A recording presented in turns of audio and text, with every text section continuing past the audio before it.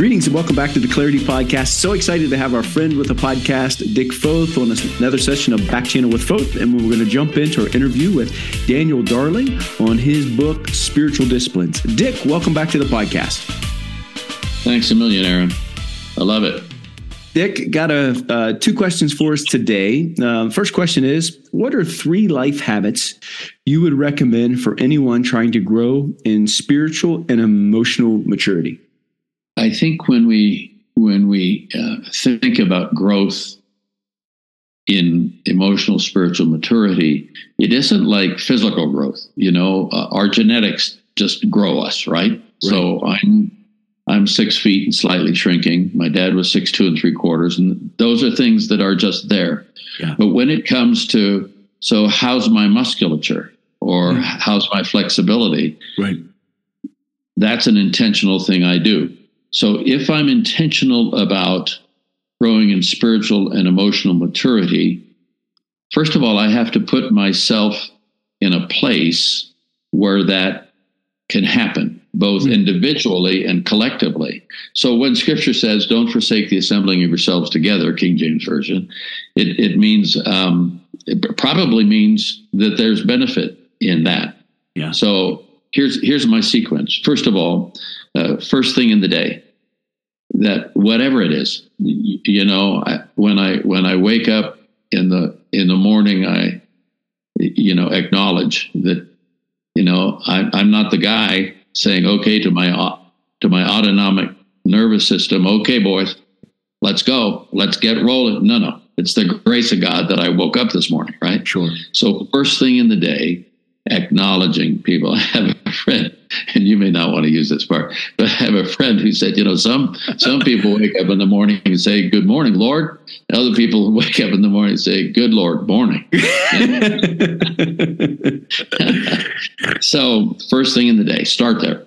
Secondly, I would encourage, of course, the things we go to all the time and should are Scripture. Okay, sure. So you've got all of these thousands of years and all of these authors, and there are nuggets and things that encourage me in that. But I also think in church history, to be able to read broadly, I'm a biography nut. I love reading biographies because it's, how did that person traverse their 64 and a half years? Or how did they traverse their 28 years, like Jim Elliot and so forth? I had some university student group leaders, happened to be from Texas, who came and visited some years ago, and they walked into the place I'm sitting now, which is my study library, and they walked in and started looking at the books on my shelves. And within 2 minutes, they turned to me and said, so Dick, what old dead guys do you read? I mean, besides Scripture, right? Yeah. And so sometimes in our world where we sort of get the sense, because we are deluged with information and science and all of that these are the first good thoughts people ever had in human history, which is a crock. I mean, that's craziness to think like that. And so the old dead guys are really significant, right? So I would encourage that, to read some old dead guys. Right.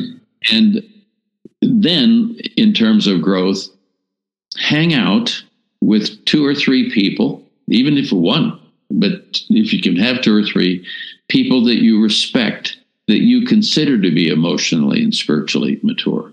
My experience with mentors, for example, what we call mentors today, we did, you know, back in the day, we just called them, I got these old guys who are friends, you know, but, and I'm not opposed to that language. I'm just saying that sometimes we can categorize stuff. My experience is that people who tend to be about 15 years my senior are really good mentors. Because if you're a young person, let's say you're newly married and you have a child, to have somebody whose kids are graduating high school, that's not bad, because they've been there, done that. Yeah. And they've got other challenges. They need somebody 15 years old and they are to help them with that stuff. Right? So that's what I'd say. I would say first thing in the day, read old dead guys, 2 or 3 who you respect, hang out. Good word. Good word. Dick, second question. When you think of someone who is spiritually and emotionally mature, who do you think of? I gave some thought to this. Well, I'd like to think I give some thought to all the questions you send me, but I love Romans 12 that says, I appeal to you, therefore, brothers, by the mercies of God, to present your bodies as a living sacrifice, holy and acceptable to God, which is your spiritual worship. Don't be conformed to this world, but be transformed by the renewal of your mind, that by testing you may discern what is the will of God, what is good and acceptable, and the perfect will of God. And then it goes on to say, and both language, know who you are. Do not think more highly of yourself than you should, nor lower than you should. That's called wholeness, I believe. There were 4 people in my life that had unique impact on me, especially in my 20s. It's very interesting that, I could take you back to my early years or teen years. But for me, my father-in-law, when my father walked out when I was 21, a father-in-law walked in, Roy Blakely. He happened to be a pastor, but I don't think he ever pastored a congregation more than 400, but the number of folks in missions that came out of that congregation were huge. And he was humble and insightful. And I would call him emotionally, spiritually mature. I had worked with him 15 months after grad school, went to Wheaton and graduated from grad school. And, I'm 24 years old and think I really got stuff together. And I go to him after 15 months of working with him saying, I want to do this church plant at the University of Illinois. And he turned to me, he always called me Foth. He said, Foth, here's the deal. Whatever you're going to do for God, you're going to turn around 2 or 3 times to be an old man with white hair. So you need to get after it, whatever it is. Wow. Secondly, if you're going to be a pastor, you need to have a spirit that's sensitive to God and a hide as tough as leather. Wow. And thirdly, in dealing with people, don't ever back somebody into a corner with no way out. Because if you do that, there's only one way they can come out. And that's why we don't need any more of that. I've tried to follow that through the years, but I call that emotionally and spiritually mature. Those are insights. Another pastor, and all of my friends are not pastors. Lord help us. No, but a fellow named Tex Groff, who was 15 years my senior. And again, my father-in-law, all the 4 people that I'm talking to you now about are old dead guys, but they are more alive than I am. Let me put it that way. All right. And he was from Texas. He had a huge sense of humor, wonderful pastor friend, vulnerable. And we connected immediately. There was chemistry there. And once in a while you get somebody who has chemistry. I'm saying, go there. And he guided me in certain ways. And we were talking about who were our friends. And his comment to me one day was, Dick, don't just hang out with people who are just like you. And I said, why? He said, well, what can they add to your life? Wow. And so that piece helped me. Then there was Paul McGarvey, who was a backfield football coach. And one day I got in a situation, I was a young pastor, just scared the bejeebers out of me. And I called him up at school. He was a high school coach. And I went over to see him, and I'm scared because something has gone on and I can't control it. And I didn't have anything to do with it. And he said, Dick, here's the, well, he didn't call me Dick. He would never call me. He didn't call me Dick till we were older, but he just said, people can believe anything they want about you. They can, today, of course, they put it on social media, right? Whatever it is. And he said, all you can do is live a life of such integrity that if people hear bad stuff, they won't believe it. That's all you can do. And then Howard Momstead, who was one of the top 5 spectroscopists in the world, I didn't even know how to spell that. That's an analytical chemist that works with light, measures things by the use of light. And his input into me in terms of helping me a bridge between or among, I don't know how to say it, spiritual life and intellectual discipline was huge. Here was a guy who was brilliant, light years ahead of me in terms of brains, but had this humble spirit, ended up going into missions work at the age of 54, stepped down from the University of Illinois to go and help start a university overseas that had a unique approach to how people were taught. Those 4 guys really impacted me, and I have their fingerprints on my soul to this day. I'm sorry, that was a much longer answer. No, excellent. You know, of all the things that jumped out to me was the idea of not backing somebody in a corner they don't have any other way out. And man, it's good. All of them are good. That's the one that really jumped out to me. So anyway, Dick, always a joy to hang out with you and to ask you questions, get to learn. We're going to go ahead and jump into the interview with Daniel Darling. Well, there's no time better than now to get started. So here we go. Greetings and welcome back to the Clarity Podcast. So excited to have a return guest to the podcast, Daniel Darling. Daniel, welcome back to the podcast. Well, thanks for having me. I really appreciate it and honored to be with you today. Dan, before I hit record, I asked you if I could call you Daniel or Dan. You told me Dan, and I introduced you as Daniel. So I'm going to call you Dan through the rest of the podcast. My apologies on that. I've been called worse, and it's really okay. Well, you're probably thinking, man, that guy's memory's short. He just hit record, and I just told him Dan, and now he's calling me Daniel. So anyway, welcome to the podcast. Could you just take a few minutes and share about yourself for those who didn't listen in the first time we were together? Yeah, so I'm the director of the Land Center for Cultural Engagement here at Southwestern Seminary in Fort Worth. Prior to that, I worked for a number of years at the Ethics and Religious Liberty Commission, which is a Southern Baptist agency. I'm a writer and speaker. I'm a pastor as well. I pastored in Chicago and Tennessee. And I've written several books. And Bible studies, and have a wife and 4 children, 3 teens and a preteen. My oldest is 18, and we're about to see her graduate high school and get her into college. So exciting season of life around here. Yeah, exciting season of life. So today we're going to talk about your study on spiritual giftings, and it's one that I went through myself. And as I shared before we hit recording, I think a lot of times we talk about the Enneagram and different tests, which I'm all for, and we look at those personality profiles. But as Christians, the idea of spiritual giftings and their purpose and how God has given those to us. So can you just share about what are spiritual giftings? And maybe some common misperceptions of what they are and how we kind of get it wrong. Well, I mean, first of all, I think we should acknowledge that what the spiritual gifts are, they're gifts.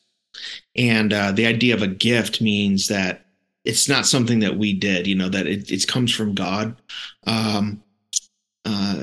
They are gifts to the church. And I think it's important for us to understand they're supernatural.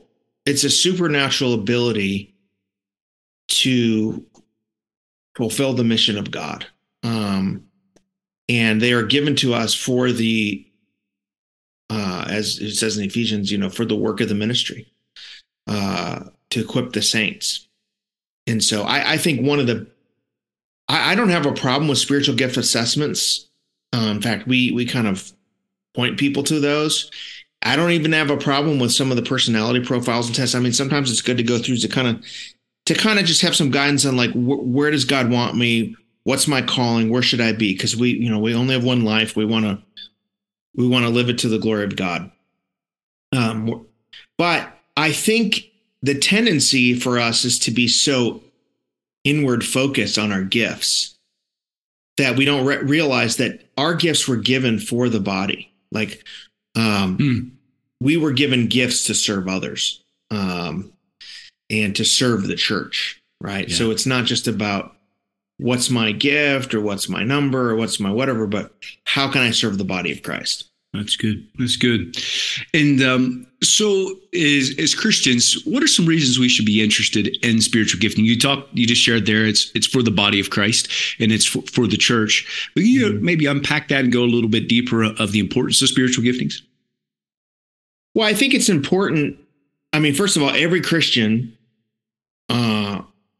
alive has a spiritual gift. It's a supernatural ability to fulfill the mission of God, to join with other believers in the church, both local and worldwide, to fulfill the mission of God. I think it's important to understand the fact that we have gifts because for a number of reasons. Number one, God has a place for us in the body. There's a need for us in the body. There's a place for us. We've been baptized into this body. And I think it's important for us to understand because every Christian is called to follow Christ this way. And every Christian is called to be on mission for God. And so there's really no opting out of the mission of God. And there's some hesitancies then that the importance of a spiritual gifting, but then putting that gifting into action. If you know it and God's gifted it to you, is it just for you shared it's not just for me personally, but what's the importance then to put those spiritual giftings in action? Well, I think the first thing, and I talk about this in the study, that a lot of the conversation about spiritual gifts is on the controversial things, the sign gifts, and are they operative? Are they not? And I think that's a very important conversation. I think good Christians come down in different places on that. But I think sometimes that conversation takes us away from the thrust of what Paul is doing and what the New Testament is urging us to do. And it's to participate in the life of the body of Christ and to participate in the mission of God.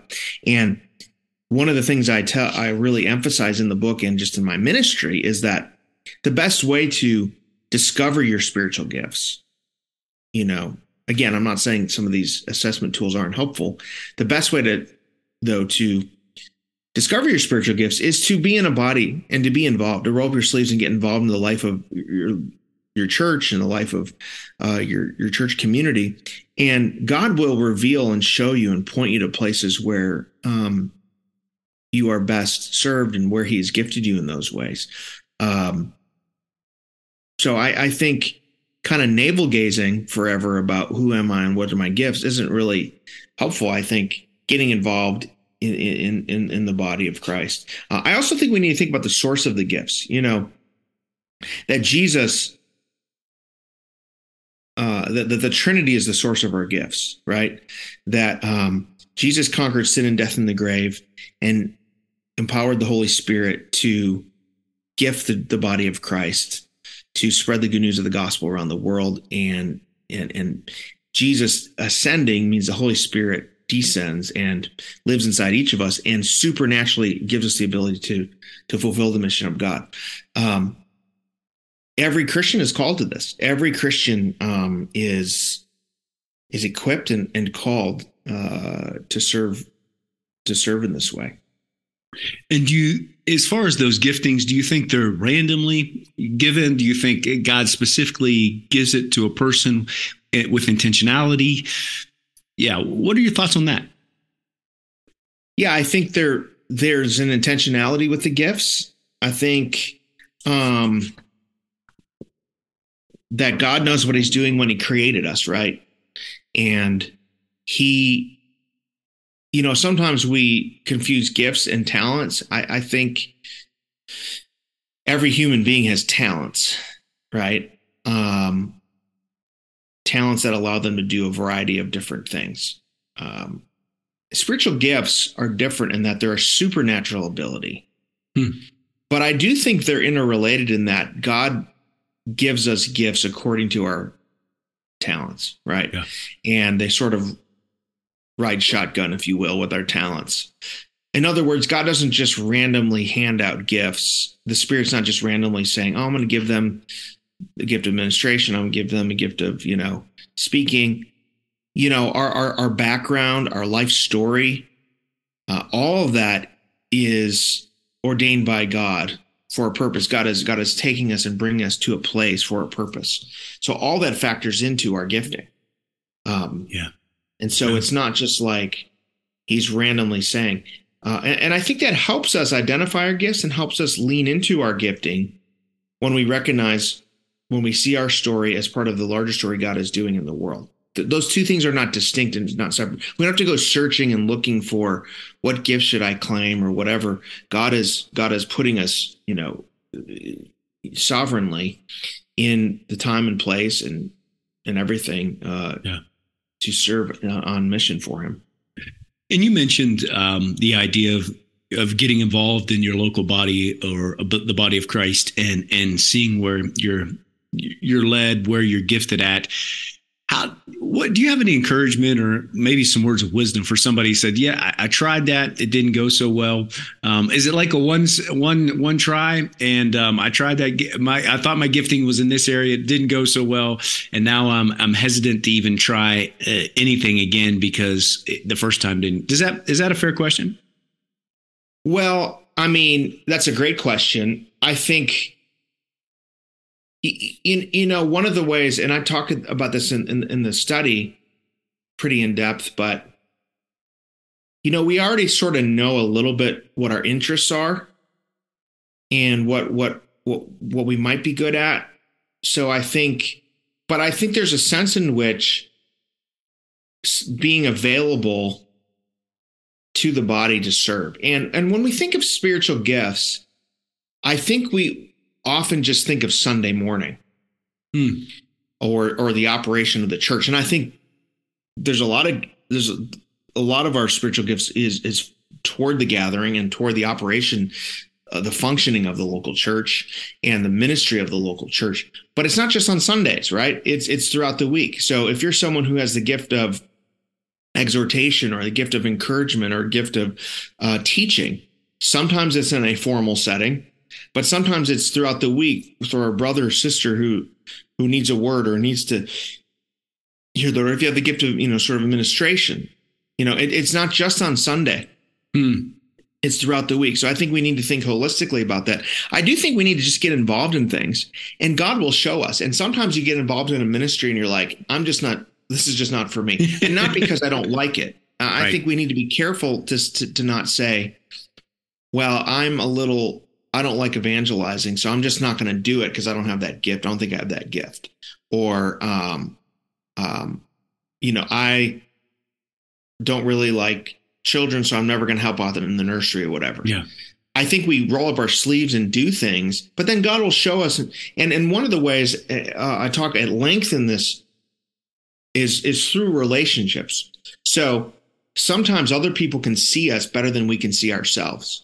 That's good. So other people can say, hey, I think you really do well with those young teens, and you might consider doing that as a ministry. Or, you have such a great mind when it comes to finances and organization, and the church could really use that to help. Or you have, such a creative thing over here, or man, the way you walked through that passage was really profound. Have you thought of taking that further?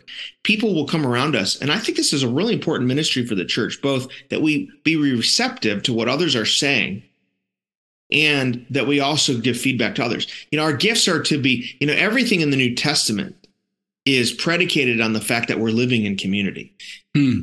When Paul's talking about the gifts, he's speaking to a group, to a people. It's not individual. He's not saying, go fill out a survey and figure out who you are. Not that there's anything wrong with that. Right. But he's saying God has given gifts to the body. Yeah. And we're together. And a lot of times, relationships help us understand our gifts and help us recognize the gifts of others. I mean, as much as I have certain gifts that can serve the church, I am served by the gifts of others. I mean, I'm grateful to be in a body where people have gifts that I don't have. Yeah. And I'm served by that. And so I think we need to think of the interrelation and the relationships about that when we're thinking about identifying our spiritual gifts. And so if I hear you correctly, Dan, you're saying it's a mutual relationship where we're encouraging others and others are encouraging us. Is that what you're saying? Yeah, I think so.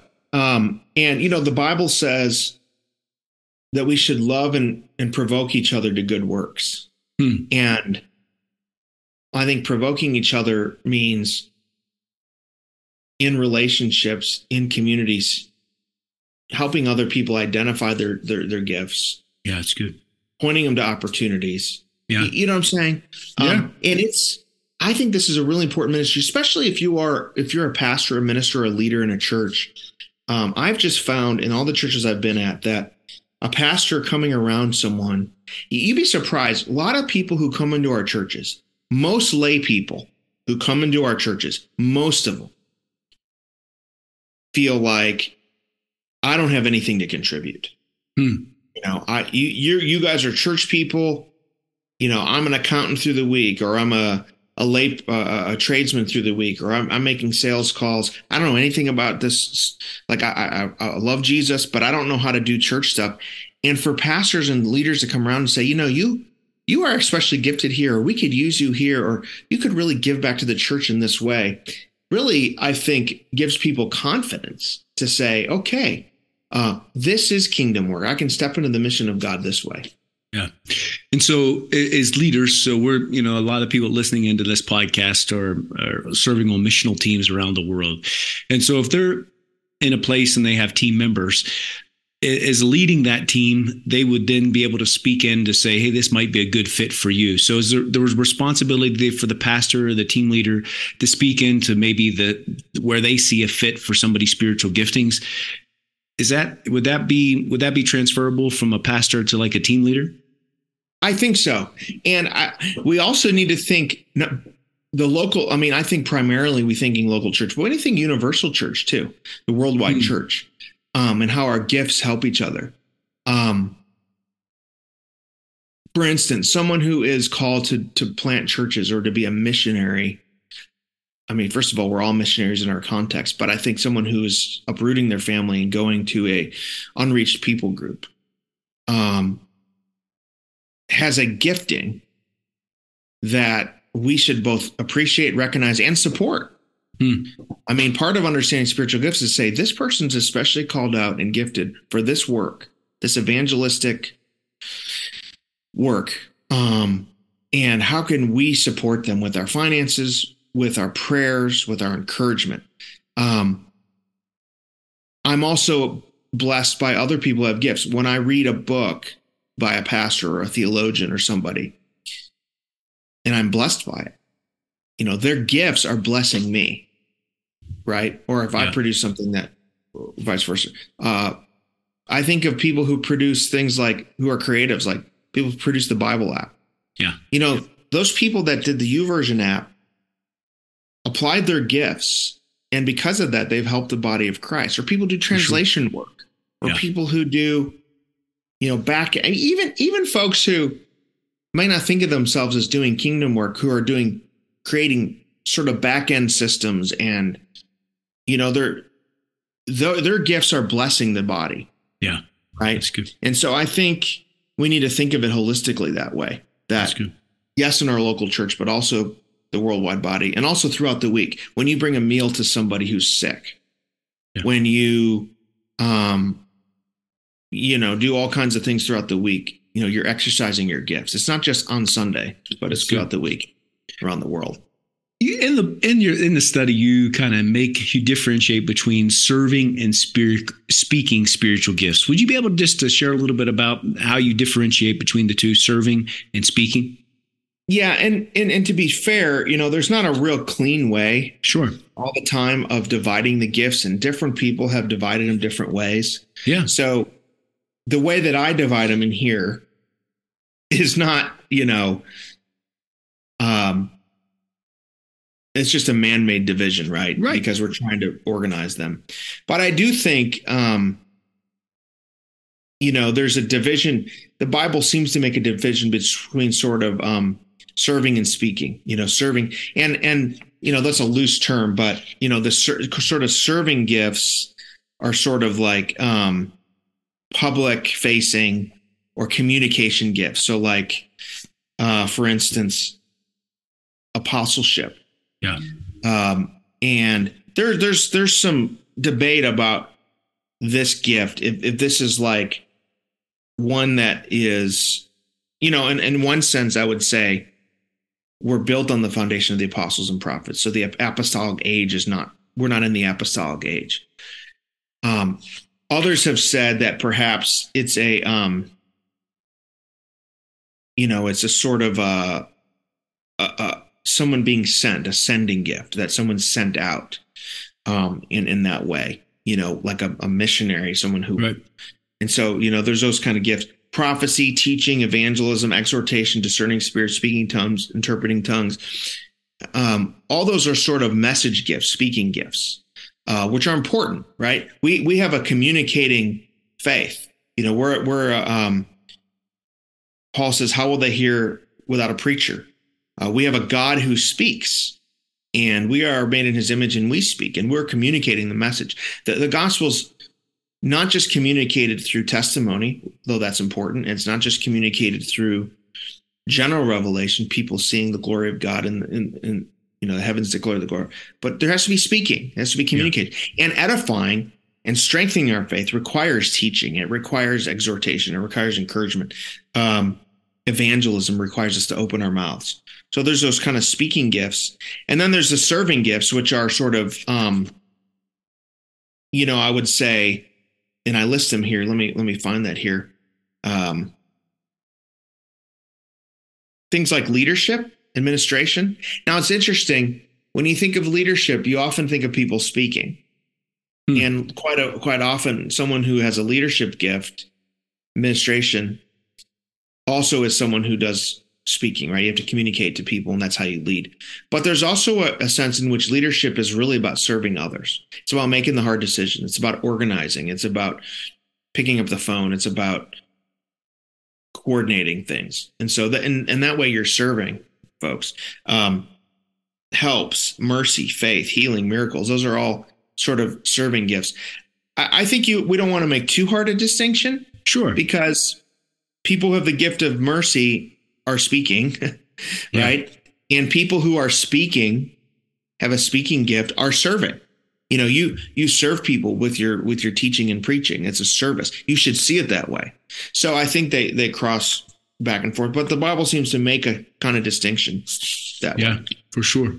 And so you've talked a little bit about exercising our gifts and the community. Does that the body of Christ, does that translate to the home and the family? And then maybe also, as I said, people working on teams, on missional teams. Does it translate pretty much the same? I think so. I mean, I think teams obviously need to serve each other.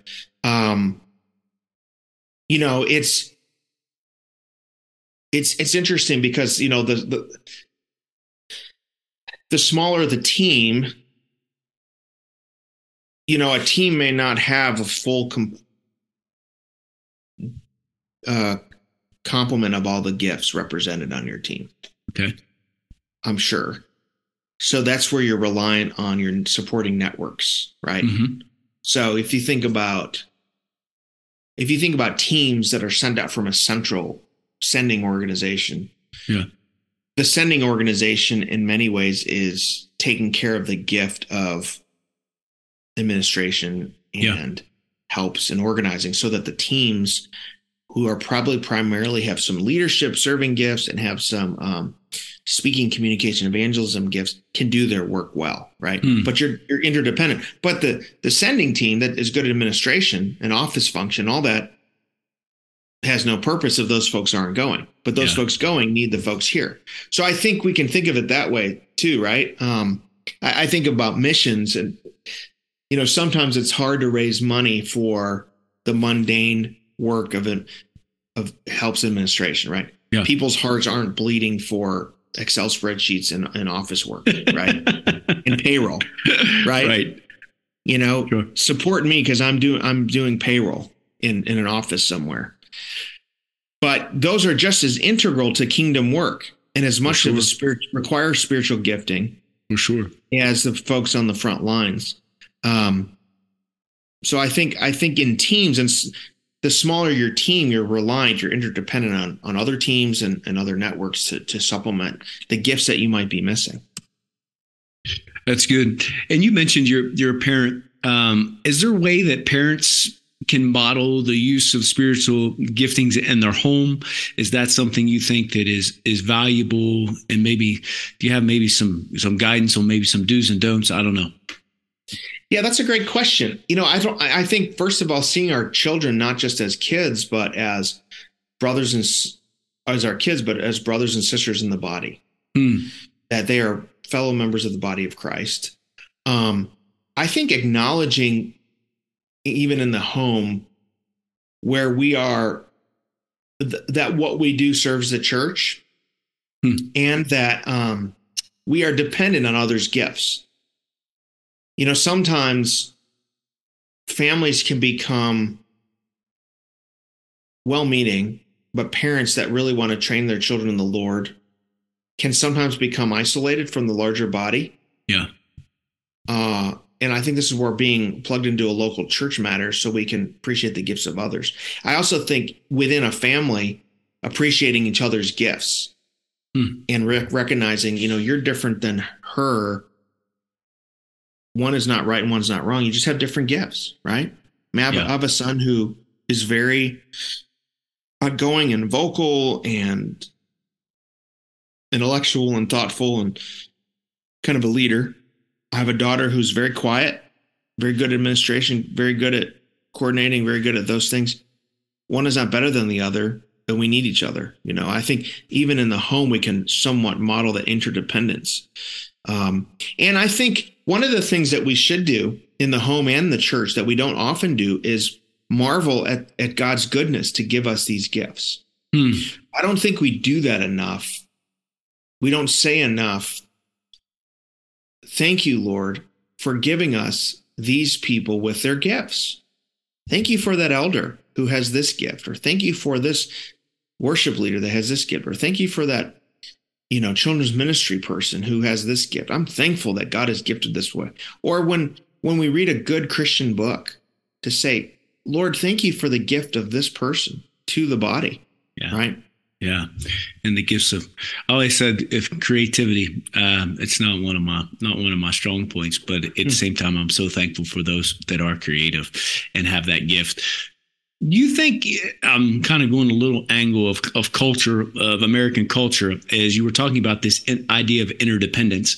I think as Americans, at least my West Virginian upbringing was the idea that we're independent. We're not interdependent. And you shared, if you're on a smaller team, then you're relying on other people's giftings.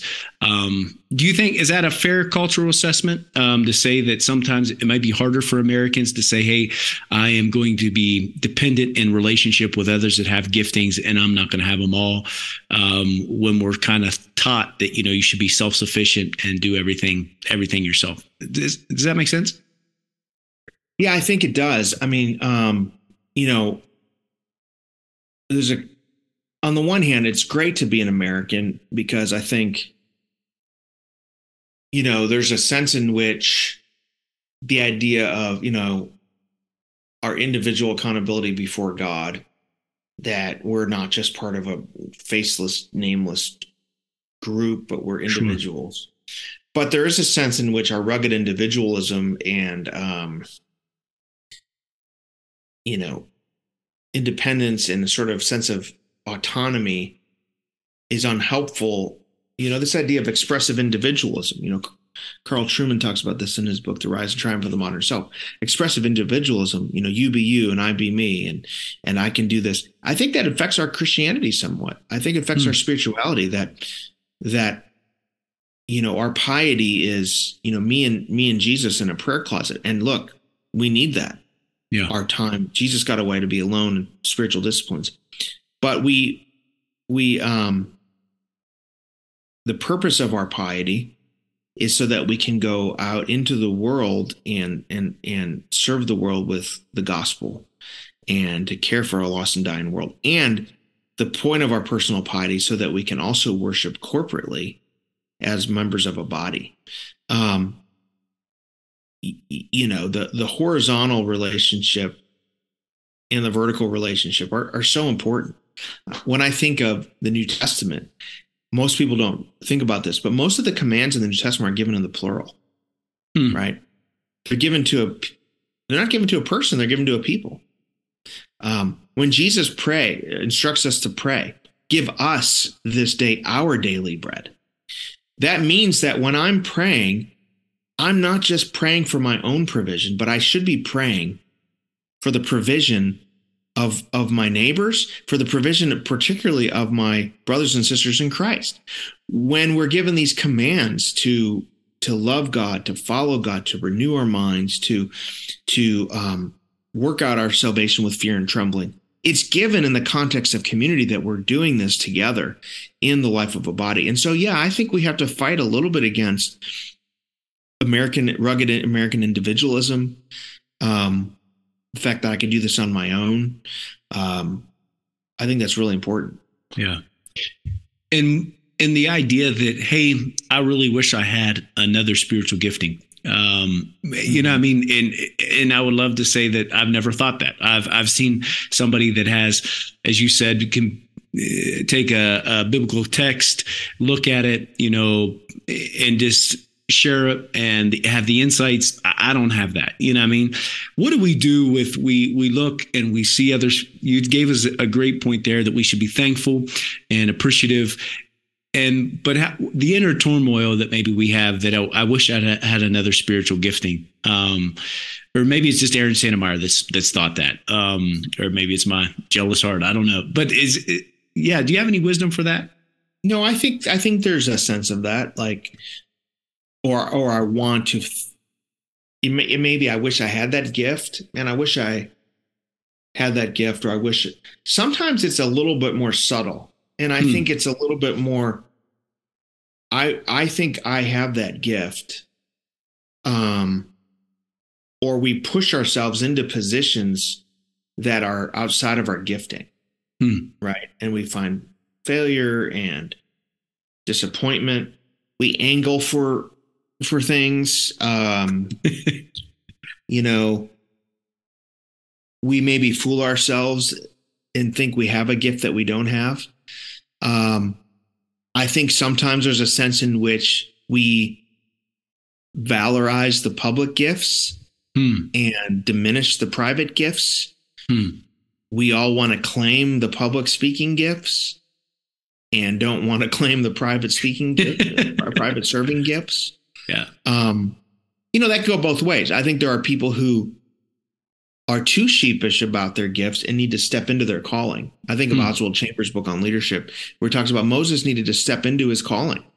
You know, it's good that he was saying, why did you call me and why me? You know, God had really worked out of him the pride he had when he was younger and thought, I can do this myself and I can lead Israel. But it went the other way, where he was like, you know, I don't want to do this. I can't do this. And God was saying, I'm going to empower you to do this. And so some people need to be pulled out of their comfort zones to say, God is calling you to something bigger than yourself, and he's gifted you to do this. Other times I think, you know, again, we always have to remind ourselves, it's not wrong to seek leadership positions, not wrong to seek, you know, if you're gifted to speak and to preach and to teach, to do that, to step into those callings. But ask ourselves, why are we doing that? Are we doing this for the prestige of it? Are we doing this because we want to hear ourselves talk? Or are we doing it because we really feel like this is what God's called us to do and I want to serve the church? And I think if you understand, but one thing about ministry is if you understand what ministry is about, I think it'll keep you and sustain you in the long haul, right? If you're here for the praise, if you're here for the adulation, and look, all of us like to be praised, and all of us like to be liked, all of us like to know that people are appreciating our gifts, and that's okay. But if that's why we're here, we're going to really not be sustained for the long haul. Yeah, right. For sure. And constantly go back to why was it that I walked forward, you know, at camp and pledged my life to Christ? Was it because this or that, or here's why, you know? Yeah. If that makes sense. No, it does. Totally. Dan, you wrote the study. Is there a question I should have asked you in this process? You think, well, that would have been a really good question. Aaron didn't ask me that. When it comes to spiritual giftings, and maybe a point that I should have asked you that you thought was a valuable one. Well, we covered a lot, but one thing I would say is that I find interesting is that I'm not dogmatic about this, of course, but a couple things I think we don't realize when it comes to spiritual gifts. I think many of us are a mix. There's a gift mix, right? So we may not have one or two, we may have several in a mix, right? And different people have a different gift mix, right? So So, for instance, let's talk about a pastor of a church. Some pastors I know are amazing, gift of preaching and teaching. Yeah. Not necessarily a gift of administration or leadership. They need an executive pastor to kind of run things. Other people I know are amazing visionaries, entrepreneurial, and they also have the gift of preaching, but they're not necessarily teachers. You know, I know teachers who are teachers, not necessarily preachers and lead. So people have gifts. Some people have gift of administration and they have a gift of preaching, and that, you know, people are different mixes. So I think we need to, you can have a mix of them. I also think, and I heard a pastor say this one time, and I haven't forgotten it, that I don't know that I think God can gift us differently in different seasons. That's good. So I don't know that scripture says once you have a certain gift, you have it the rest of your life, or you can't. God. So for here's a good example. A younger pastor who's a church planner or something, who's really doing well, might have a gift of, you know, be very visionary, be a leader, prophetic, preaching, teaching gifts, all that. Hard, you know, you think of that later in life when they're in their 60s and 70s or 80s, maybe they have more of a gift of encouragement and exhortation to the next generation that they might not have had when they were in their 20s and 30s. So I think our gifts can change based on the season of life. God may give someone a gift of mercy in a season where it requires mercy, where you're surrounded by suffering, and God has given you that gift of mercy to come alongside folks that you may not have in another season, so on and so forth. So I think God equips us in season as well. That's good. Good word. Dan, it's been great hanging out with you again today. Would you pray for the audience that we'll put a link to your study in the show notes, and so people can access it there. I thought it was very valuable for me personally to walk through it. And will you just pray that God will use what you've shared today and just this focus on spiritual giftings? Yes. Lord, we thank you and praise you for this opportunity to talk about spiritual gifts. We thank you for your gifts that you have gifted the church, that you've not left your people unequipped, but that you have gifted the church in every generation of this church age for 2,000 years, that despite our failures and despite our sins and our weaknesses, despite cultural climate and historical patterns and trends and all those things that the church of Jesus Christ endures, that you are building your church and the gates of hell will not prevail against it. Lord, I pray for those who are, I pray for the church. I pray that we would be faithful, that we would serve, that we would be on mission, that would be bold to proclaim the gospel. I pray for those who are part of mission teams right now, Lord, who are on the front lines of bringing the gospel to unreached people groups. Lord, I just pray that you would give them a special measure of courage and boldness and faith, that you would take care of their needs, Lord, that we would resource them, and they would know that they're not alone, that they're part of this body. And Lord, I'm thankful that you are sending people today in 2023 to places where the gospel has not yet been delivered. And in your name we pray. Amen. Amen.